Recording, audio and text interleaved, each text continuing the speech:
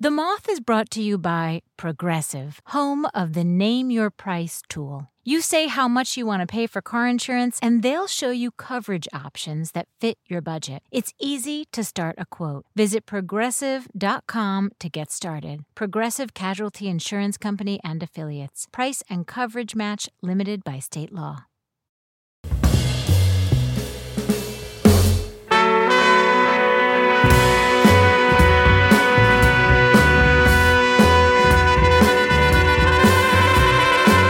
From PRX, this is the Moth Radio Hour. I'm Meg Bowles. Today we have 4 stories: navigating childhood, surviving loss, enduring the trials of love, and understanding the things that haunt us most. Our first story comes from Talaya Moore. She told it at the Aaron Davis Hall in New York City. Here's Talaya live at the Moth.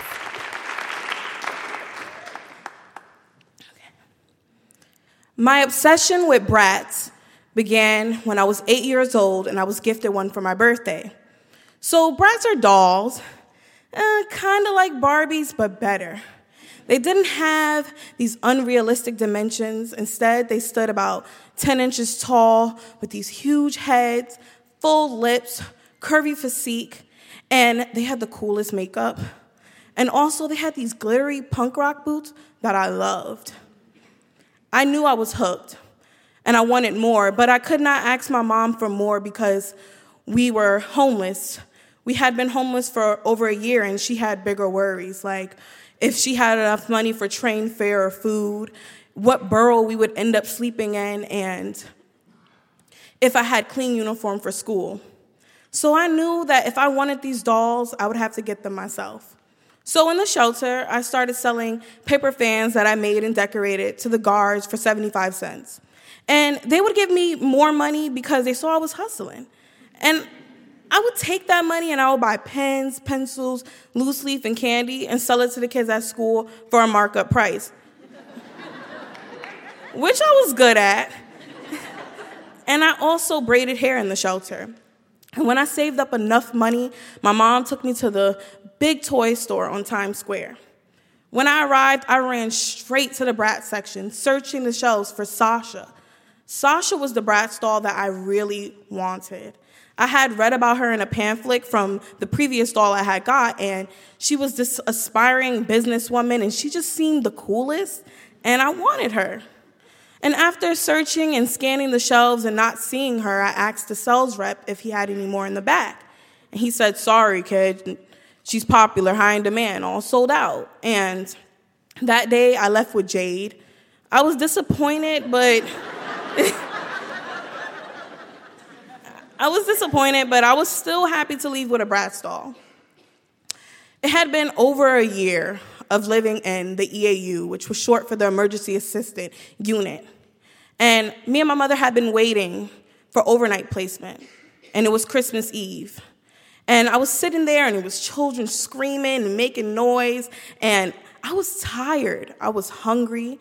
I had been there since 8 a.m., and it was now going on 8 p.m., and just as I was about to turn to complain, they called us to the triage window for our placement. And as we approached the window, it's this thick glass in between my mother and me and the worker, and it kind of reminded me of like a check cashing place or like quarantine, and like we were kept away from all things clean. And once we received our overnight placement, we went back to sit down, and then I heard this uproar, like this cheering, this chanting from the kids in the rooms next door. So I peeked my head out the doorway to see what was going on, like what was the fuss about, and I saw the guards dragging these clear plastic bags down the hall. And then I realized that we were going to get donated toys, that it was Christmas Eve. I had almost forgot. See, I had been here already. I've been here last Christmas, and I knew how things went. We will all be in one room, called one by one to receive a toy. So as the guards are dragging the bags, I notice, as clear as day, untouched, unwrapped, a Bratz doll. And I knew I just had to have it. But I honestly felt like I deserved it. I had all A's and B's in school. I stayed out of trouble. I even helped my mom fold clothes at the laundromat. So I knew I had to be first in line. And when the guards came to my room, I jumped up, and they said, step right up. And I dived, digging through those bags. You weren't even allowed to do that. See, you were supposed to just step up, get one toy, and keep it pushing. But these were the same guards that would buy my paper fans, and they were cool enough to let me search. And as I'm going through the third bag, I'm digging, and I feel the outline of that Bratz doll, that box. I feel it, and I pick it up, and there she was, Sasha.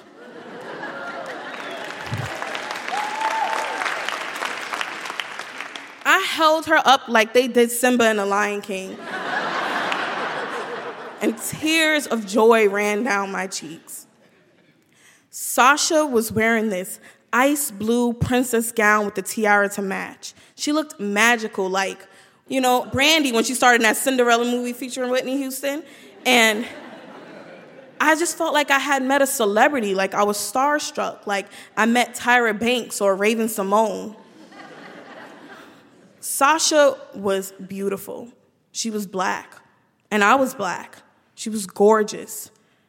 She had this long, dark brown hair, and her clothes were the best out of all the brats.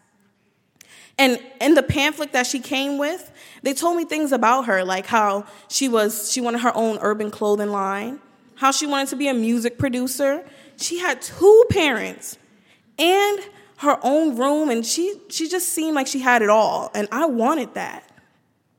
I had this carry case where I could keep only one Bratz doll in, and I always chose to put Sasha in it. Inside, it was blue velvet and a spot just for Sasha, and on the other side was her wardrobe where I kept all her clothes neatly stacked. It was like her room, and sometimes I would pretend that it was my room. And for a second, I felt like the other third graders in my class. I have a room and a closet full of clothes. It was me and Sasha's world.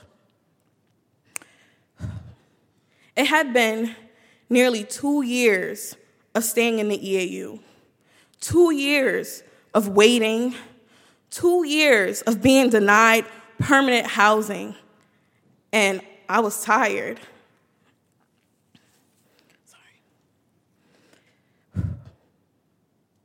Finally, we were moving to a semi-permanent placement called the Ellerton. Inside of the Ellerton, I had one room, and it had a bunk bed, a half-top stove, a mini fridge, a dresser, and a bathroom.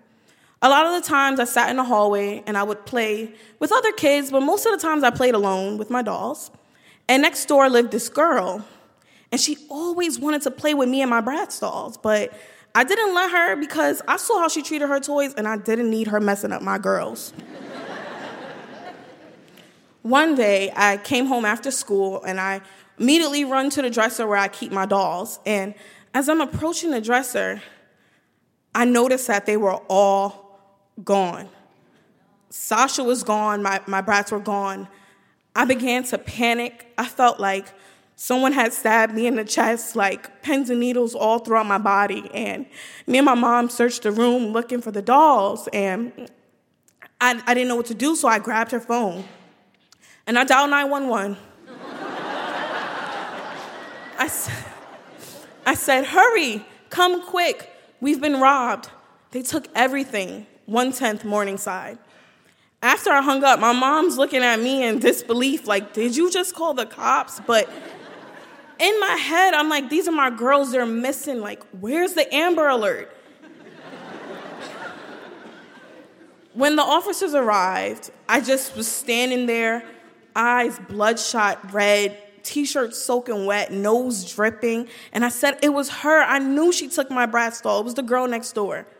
So they started the investigation. They knocked on the door, and they questioned her. And she said no, that she didn't have my dolls, but I knew she had my dolls. They said we couldn't help me any further because they didn't have a warrant to search. And one of the officers bent over and said, I'm sure they'll turn up. They're just dolls. Just dolls, like, they were more than just dolls to me. They were my family, like, especially Sasha. She was my road dog, my ride or die, my best friend. She was the first to know about my crush on Adolphus Butts in the 3rd grade and how he looked like milk chocolate. She also was there with me that night where I slept in my coat and my shoes and this nasty motel, and I held her tight the whole night. She was also there when I wanted to jump into bed with my mom, but there wasn't enough space, and I would hold on to her. That night, before bed, I was at the top bunk, and I just kept looking at the dresser, and it was empty, and I felt empty. I went to bed with my pillow wet, and I woke up with my pillow wet. And my mom asked me what I wanted for breakfast, but I didn't have an appetite. Instead, I sat in the hallway almost all day in between my door and her door, waiting for her to come out, waiting to just see if she had my girls in there. Later that night, I got a knock on the door. And there she was, standing there with an attitude, with a plastic bag full of my Bratz dolls. I didn't even have the energy to say anything. I just grabbed the bag and slammed the door and started to spill them on the bed and examine them. And they looked like they had been through something awful. They were all undressed, and they smelled like chicken grease. So I started to dress them and clothe them and put them back on that dresser. And as I was doing so, I was holding Sasha, and I realized that when they were gone, that was the first time I actually really felt homeless. And having them back, I felt like whole again. And that's when I realized that Sasha was there for me. These dolls were there for me.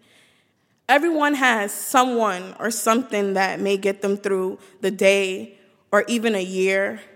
And for me, for 9-year-old me, it was Sasha. It was this black, plastic, professional businesswoman who doubled as a superstar in my eyes.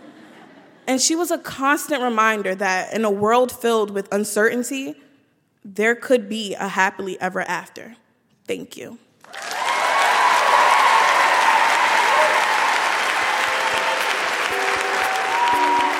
Talaya Moore was 11 years old when her family received permanent housing. She said the first month she was so scared someone from the shelter system would come and say they'd actually made a mistake.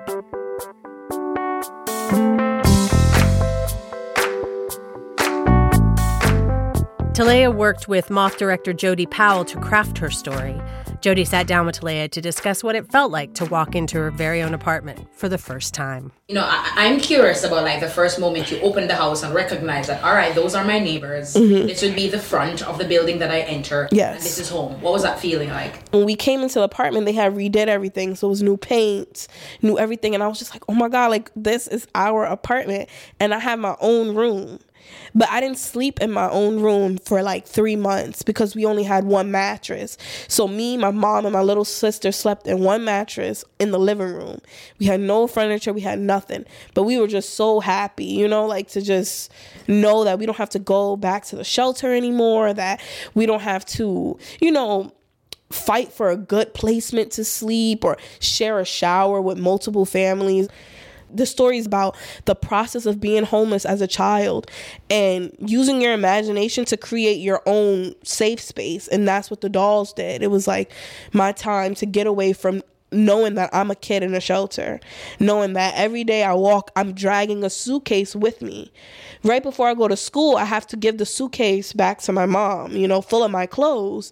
And just knowing when you get out of school, you have to go sit back in a shelter.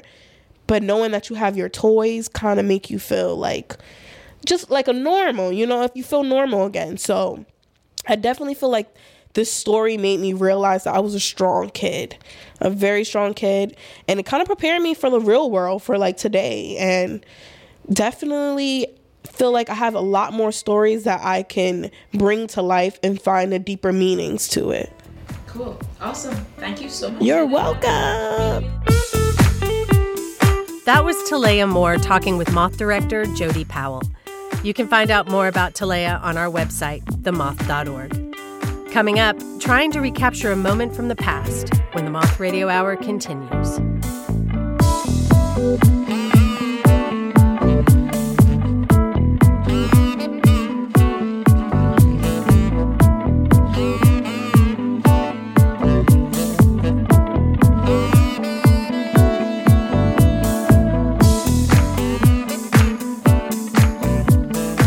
Moth Moth Radio Hour is produced by Atlantic Public Media in Woods Hole, Massachusetts, and presented by PRX.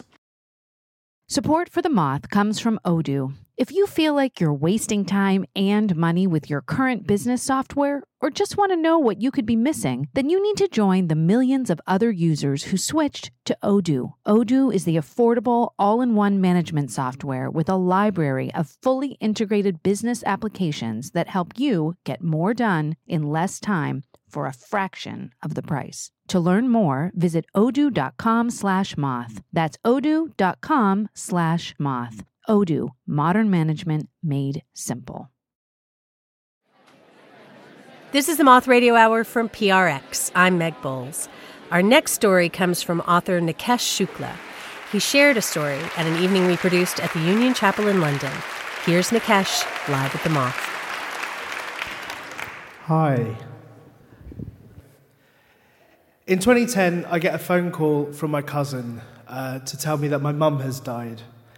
And it comes as a bit of a shock because 2 weeks ago she had been perfectly healthy. And then she got diagnosed with cancer and she passed away quite quickly.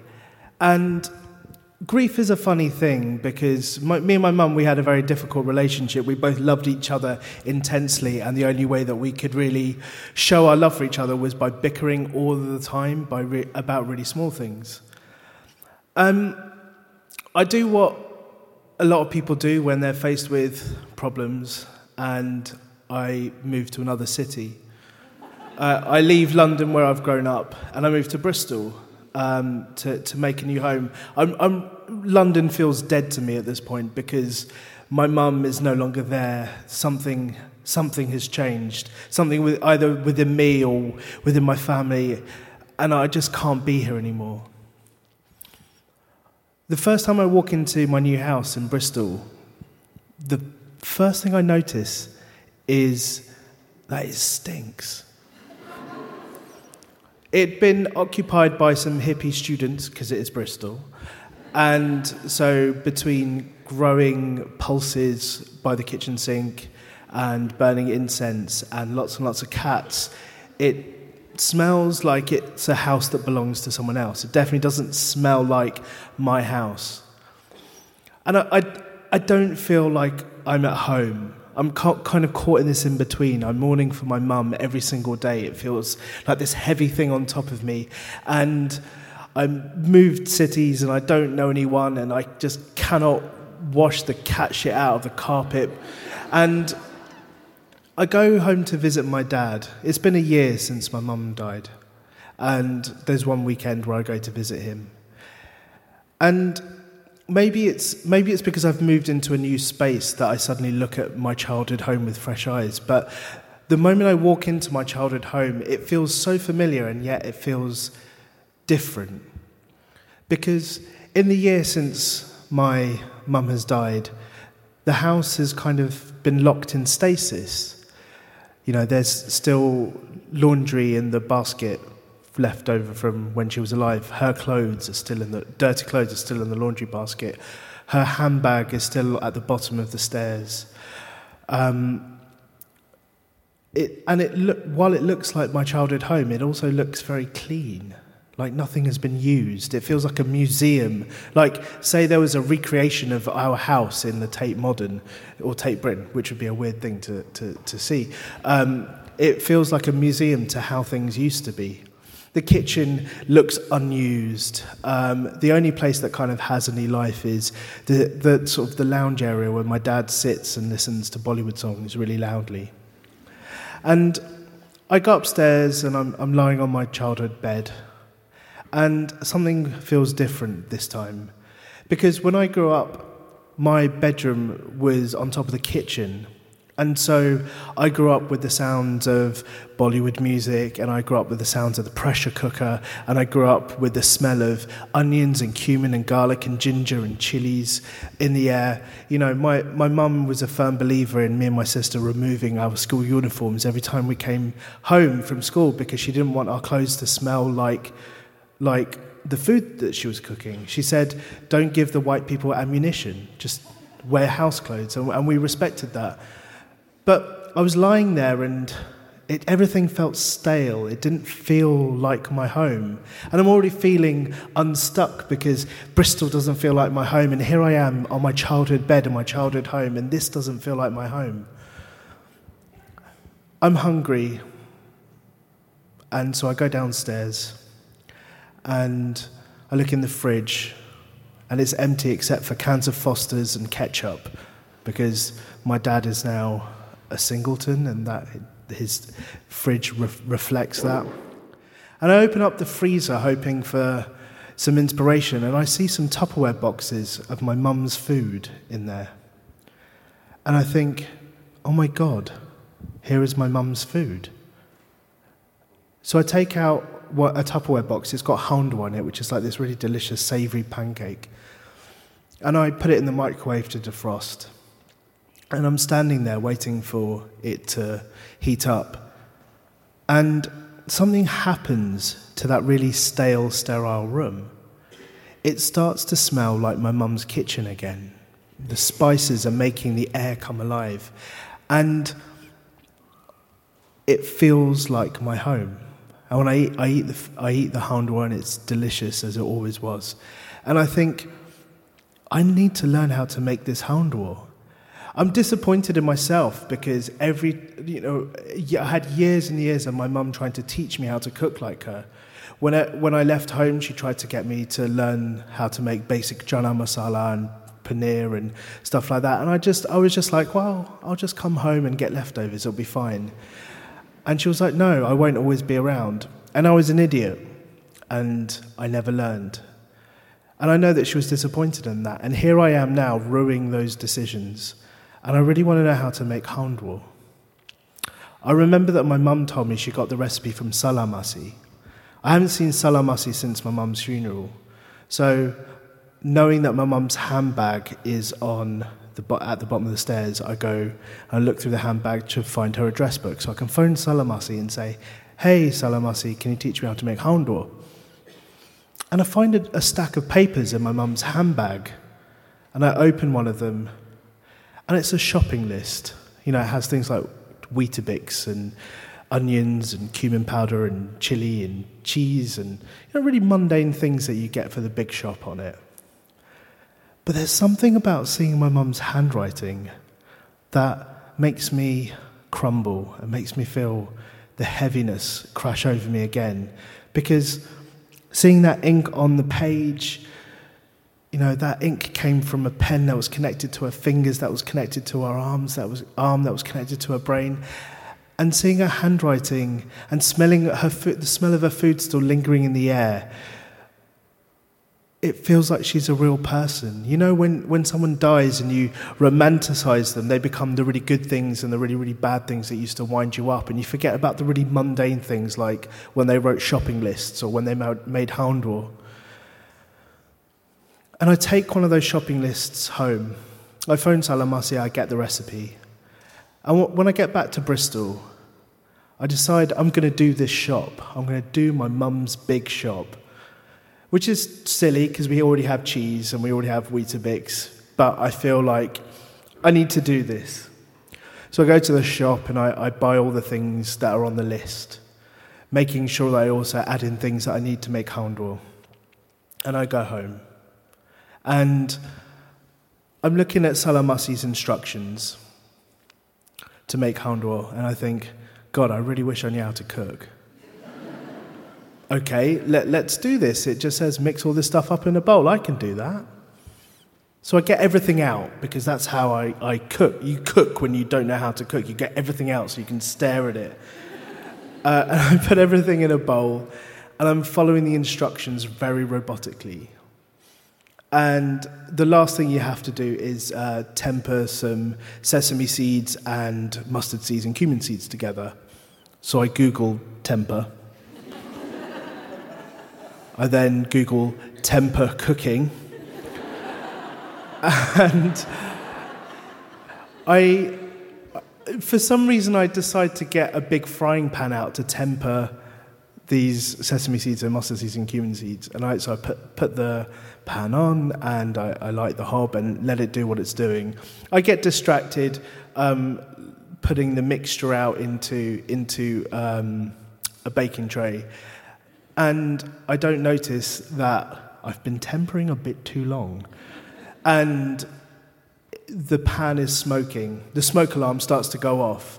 And I panic. I don't know what to do. Do I turn the hob off? What do I do? So I grab a tea towel and I'm between the smoke alarm trying to wave the smoke away from the smoke alarm, and the hob trying to wave the smoke away from the hob.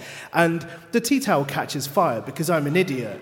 And now I've got a tea towel on fire, the smoke alarm's going off, the pan is still smoking because I still haven't taken it off the hob. So I open the back door because that seems like a sensible thing to do. I open the back door, I throw the tea towel out into the garden, I turn off the hob and I take the pan out, take the pan off the hob and I run outside and I leave it on the ground outside, making sure I don't stand on the smouldering tea towel. Then find another tea towel and I try and wave the smoke away from the smoke alarm. And I'm really just a year and a bit's grief just suddenly crashes over me. My mum is gone. She won't be able to show me how to cook this stuff. I can't follow simple recipes. And she's gone. And her food is gone. And I'm not sure how I'm going to honour her in this new home. And so I sit down on the middle of the kitchen floor and I cry. The smoke alarm is still going on. And I look up because there's a smell in the air. And somewhere amidst the smell of smoke and burnt sesame seeds and mustard seeds and cumin seeds, there is also the smell of onions and garlic and ginger and chili. And my house smells like my mum's kitchen. And for a second, just for a second, it starts to feel like home. Thank you.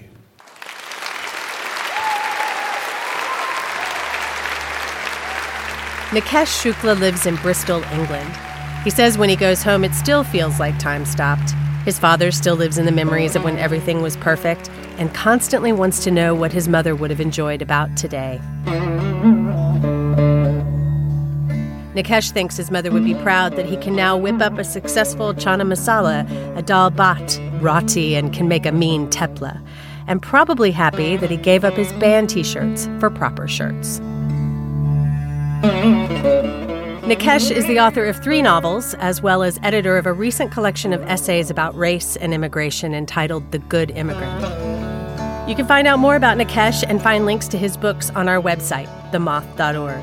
And while you're there, you can check out our pitch line. Sometimes listening to other people's stories reminds you of your own, and if that's the case, why not pitch us? When I was 8 years old, I decided to try the sport of speed skating.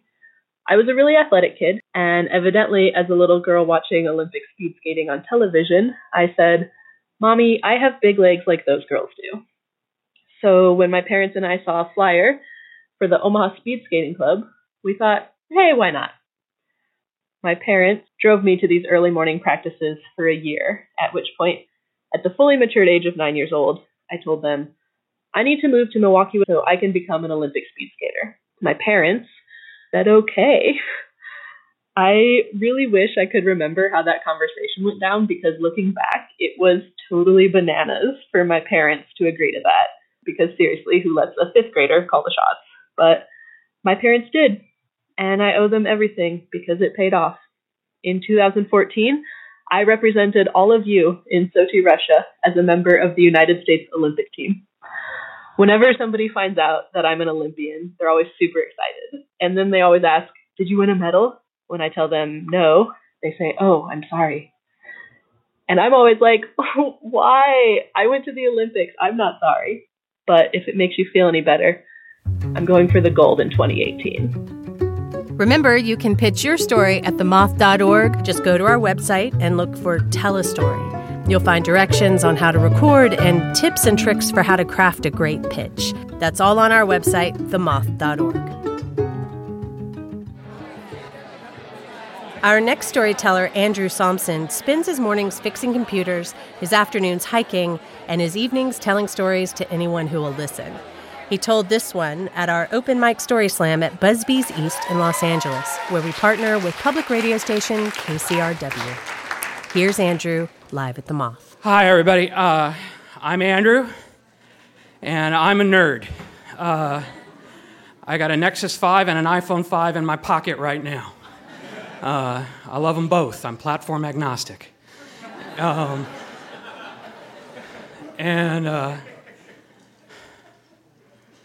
other day, I got asked to participate in a show that a friend of mine does called Crapshoot. And the idea behind Crapshoot is that people just do interesting, unusual things. And what I did was I got up on stage and I yelled at people for 3 or 4 minutes to back up their hard drives.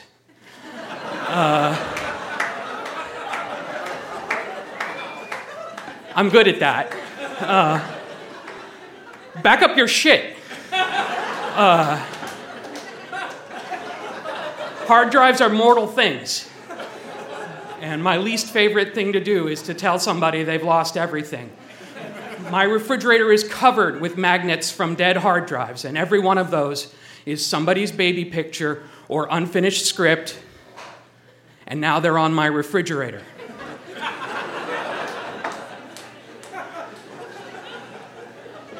Anyway, I did that, and it went well. People laughed, and I was in the lobby at the end of the show, and this girl came up to me, and she started talking to me about Harlan Ellison.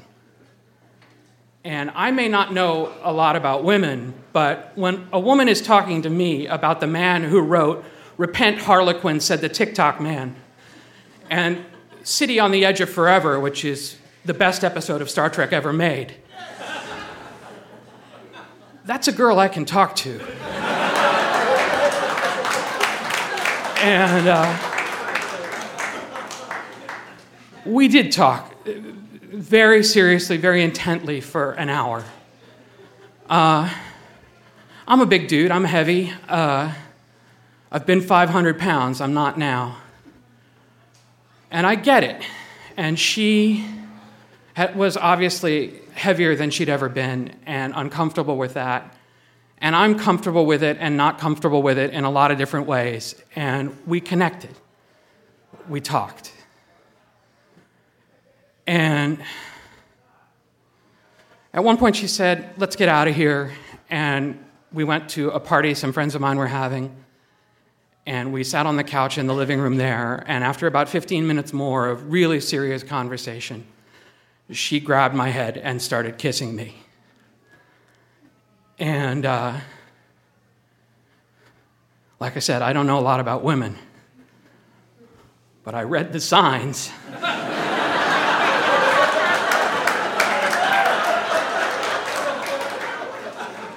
And I invited her back to my apartment.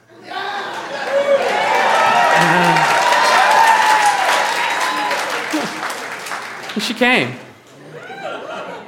And we got back there, and we had a glass of wine, and one thing led to another, and we found ourselves in the bedroom. And we were lying in bed there, and from her side of the bed, I hear her say, "Does this mean we're boyfriend and girlfriend now?" Just kidding.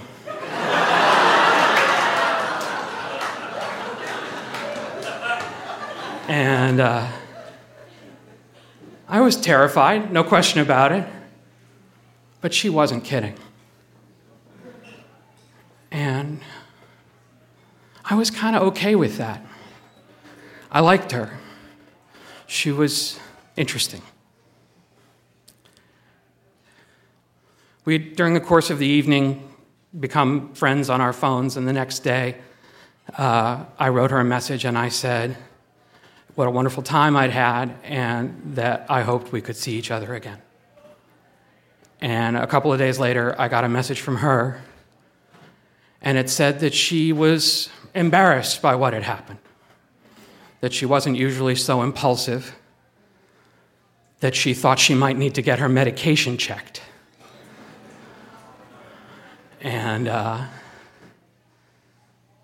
thought about that. That stung a little. But I liked her, and I just wanted her to be happy. And she wasn't. And so I wrote her back, and I said, look, whatever you need to be happy is what I want you to have. Just know that I found you funny, smart, charming, and beautiful. Be well. Be kind. Be kind to yourself. And let others be kind to you. It's hard, Lord, I know it's hard, but in the end, it's the only thing that ever really matters. Best, Andrew. And then she blocked me on Facebook. Thanks very much. That was Andrew Solmssen. A few years ago, Andrew surprisingly matched with the girl from the story on Tinder, which opened a new line of communication, which then eventually fizzled. But they're on good terms now, and Andrew's happily in love with someone he describes as simply amazing. These days, Andrew is even more of a backup evangelist, especially now that the backup options are easy. So he says there's no excuse for you not to back up your hard drives.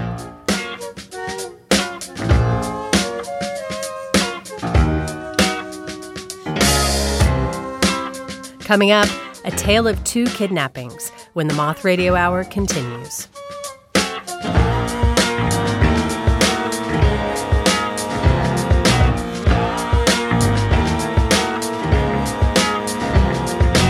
The Moth Radio Hour is produced by Atlantic Public Media in Woods Hole, Massachusetts, and presented by the Public Radio Exchange, prx.org. This is the Moth Radio Hour from PRX. I'm Meg Bowles, and our last story comes from Caitlin FitzGerald. She shared it in front of a sold-out crowd at Lincoln Center in New York City. I just want to note that this story contains some graphic descriptions of violence and is not appropriate for children. Here's Caitlin FitzGerald, live at the Moth. So I was in Los Angeles for my first pilot season as a young actor, and I was staying with some family friends, a lovely couple named Brian and Pam. And I was home in the house one night. It was just Brian and I was upstairs in my bedroom. And I was feeling really, really sorry for myself on this particular evening. I had the flu. I'd been on like 9 million plus unsuccessful auditions, and I had no money. And all of a sudden, there was a knock on the bedroom door, and Brian said, "Caitlin, I need to come into your room." And before I could respond, he opened the door, and behind him was a very large man wearing a ski mask and holding a taser and a crowbar. And I screamed and leapt out of bed, and the man in the mask said, "If you do anything stupid, I will kill you, and I will kill him." And I was immediately compliant. And I believed, naively, that if I just did everything that this man asked me to do, everything would be okay. And he wanted money and jewelry, neither of which we had. I had $3 in my wallet, which I gave him.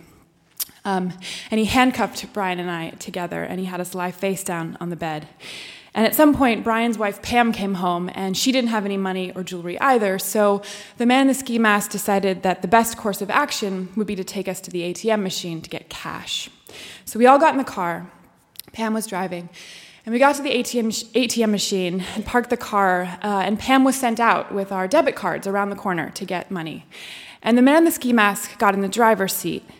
And I felt my fear click up about 6 notches because I could tell that he was off his script, that he hadn't planned this part of the evening, and he was afraid. And his fear felt really dangerous to me. And a few minutes later, we heard sirens, and we saw flashing lights. And unbeknownst to us, Pam had called the police. And the man in the ski mask turned to Brian and I in the back seat, still handcuffed together, and said, "That's the cops. You guys are dead." And he peeled the car out of this parking lot and onto Sepulveda Boulevard, going against traffic, and cars are screeching around us, and it has started to rain in LA, and the tires are squealing, and I know with absolute certainty that I am going to die. And he turns the car into a residential neighborhood and then down a dead-end street, and we hit a tree going full speed ahead at the end of the street. And the man smashes the windshield of the car with his forehead and then gets out and runs. And suddenly the car is surrounded by police with their guns drawn, and I start screaming for help. And the next thing that I really remember, I'm in the back of an ambulance strapped to a stretcher, and I'm thinking, oh my God, never again for the rest of my life will I feel safe. But in the weeks and months and years that followed this incident, that turned out not really to be true. And yeah, like if I hear a weird noise in the night, sometimes I'll jolt awake in a way that I didn't before, or if a cab driver revs his engine at a particular frequency, I'll feel this like adrenaline rush that it didn't used to happen. But for the most part, I was okay. The whole thing came to seem like this sort of bad Hollywood horror movie, like just enough fear to sort of titillate and make a good story, but not enough to actually traumatize me. So untraumatized did I appear to be that multiple members of my family have said to me, I forget that even happened to you. And I really did too, for the most part. And a few years after this incident, I finally booked the TV show that I'd been longing for, and as it shot in Los Angeles and I was living here in New York, I had to move west. And it's really important to know that while I lived in New York, I lived in some of the worst shitholes that New York has done. Like, truly, you think you've had bad apartments in New York? Like, I have had bad apartments in New York, like the dregs of New York real estate. So when I finally got the TV show and was moving west, I was like, this is it. I'm going to get a great place to live. And I did. I found this amazing apartment, this sort of like converted loft space with walls that actually met the floor at a right angle and marble countertops and a washer and dryer like grown-ups and the rest of America have, and a security guard downstairs. And I felt so happy and I felt so safe. And I slept through the night, just lulled by the dulcet tones of the 101 freeway outside my window. And shortly after I moved in, I was hanging out in this like back courtyard section of the building where all the dog owners and the cool kids hung out. And I was a dog owner, and I really wanted to be a cool kid, so I spent a lot of time back there. And this particular evening, I was sort of sitting with the cool kids, and we were drinking some artisanal cocktail someone had made. And I was thinking, God, I've arrived. Isn't this amazing? And someone said, hey, what unit are you in? And I told him, and there was this silence, and the cool kids started to look at each other a little uneasily. And one of them said, do you know what happened in that apartment? And I felt my blood go absolutely cold. And I said, no, I don't. And he said, well, I'll tell you, but you have to promise not to Google it, because there are some things you can't unsee. This is not a promise that I kept. Turns out that my beautiful building had been a hotel long ago. And in 1927, a young man very famously had kidnapped a 12-year-old girl named Marion Parker and brought her to this hotel. And he'd sent ransom notes for a few days to her father. And then there'd been a botched exchange where the kidnapper had seen that the police were present and whisked Marion back to the hotel. At which point, he must have decided that she had become a liability, because he put her in the bathtub and he strangled her, and then he proceeded to dismember her and disembowel her. And he wrapped her limbs in towels and hid them in Elysian Park across the street. And this is how the cops later found him, because of the logos on the towels. And the cool kids take turns telling me the story, and I remember being kind of aghast by the strange pleasure they were getting in recounting this tale, and the way they were sort of depicting Marion as this like monster figure, the stuff of nightmares, the stuff of scary stories. And one of the kids said, I had to move units because I couldn't even look at your unit from my unit. And the other kid said, can I come see your apartment? And when I opened the door, she was like clearly disappointed that there wasn't a blood stain on the floor or like a ghost hovering around. And a couple days later, I discovered that my apartment was on a famous Murders of Los Angeles tour, and vans of tourists would pull up and take pictures and then zoom off to look where the Black Dahlia killer did his work. But I I couldn't zoom off. I couldn't go anywhere. I had to live in this apartment. And my beautiful, safe apartment no longer felt beautiful or safe. And I felt this like creeping darkness invading all the corners of my life. It colored everything. And I started to have this reoccurring nightmare that I would wake up and Marion's limbless torso would be hovering over my bed, like the perfect horror movie motif. And it wasn't just at night. Like if I went out into the city and forgot about Marion Parker for a moment, when I came home at night, I had to turn on Marion Avenue to get to my apartment, and the whole thing would come flooding back. And I felt awful. And for the first time in my life, I really understood what people mean when they say they feel haunted. I mean, I was the girl who had survived her kidnapping, living with the ghost of a girl who hadn't. And I found myself really hating Marion Parker and hating her for her naivete and hating her for her fragility and hating her for the burden of being female in this world and what that means, and hating her for being so totally compliant and for believing that if she just did everything her kidnapper asked, everything would be okay. And that feeling that I had in the moments after my own kidnapping, that never again would I feel safe, was coming horribly, horribly true. And then one night I had this dream. And in the dream, I was in my apartment, only it was kind of the sketch of my apartment. And out of the bathroom door was streaming all this really beautiful, bright white light. And I knew that Marion's body was in the bathroom, and I was terrified. But found myself walking into the bathroom anyway, and sure enough, there she was, her limbless torso in the bathtub.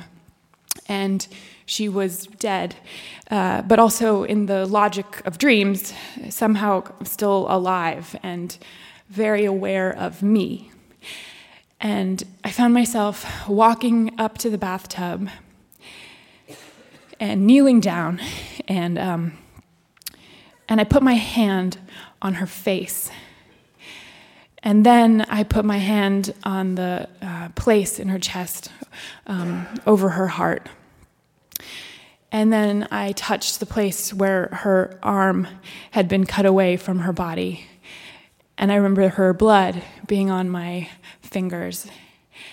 And I realized in this moment that she wasn't a horror movie motif. She wasn't a monster. She was just skin and bone and blood. She was just a little girl. And I very tenderly, very carefully picked her up, and I held her, and I awoke just in floods of tears. And after this dream, my fear it broke like a fever, and I felt at peace in this apartment, and I felt at peace with Marion, and I came to feel really protective of her. And when I would hear someone in the building talking about her in any sort of salacious way, I would remind them that she was just a little girl who'd been really, really afraid. These days I do sleep through the night for the most part. I pay attention to my dreams. They seem to know a lot of things. And I turn down most of the horror movie scripts that my agents send to me. And I really get it. I get why, as a culture, we need to tell these stories, and we need to relegate our deepest fears to the screen or to the pages of a book. And I don't know for myself if I am more afraid or more free, because I know that sometimes the man in the ski mask can walk off of the screen and in through your bedroom door. I suspect a little bit of both, probably. I do know that safety has come to mean something very different than it did before.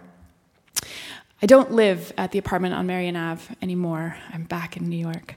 But every time I drive by, I give a little wave to Marion, and I tell her that I'm thinking about her and that I care about her and that in my own deeply ineffectual human way, I am protecting her. Thank you.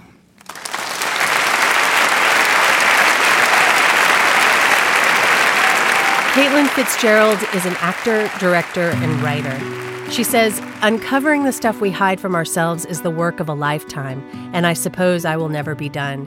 But I do feel like I've done a lot in the last few years to dig deep and to look at the monsters under the bed. I asked Caitlin if she still turned down the horror movie scripts her agent sends to her, and she said yes. Not only because of my history, but do we really need more horror in the world? You can find out more about Caitlin or re-listen to her story or any of the stories you heard in this hour on our website, themoth.org. That's it for this episode. We hope you'll join us again next time for the Moth Radio Hour.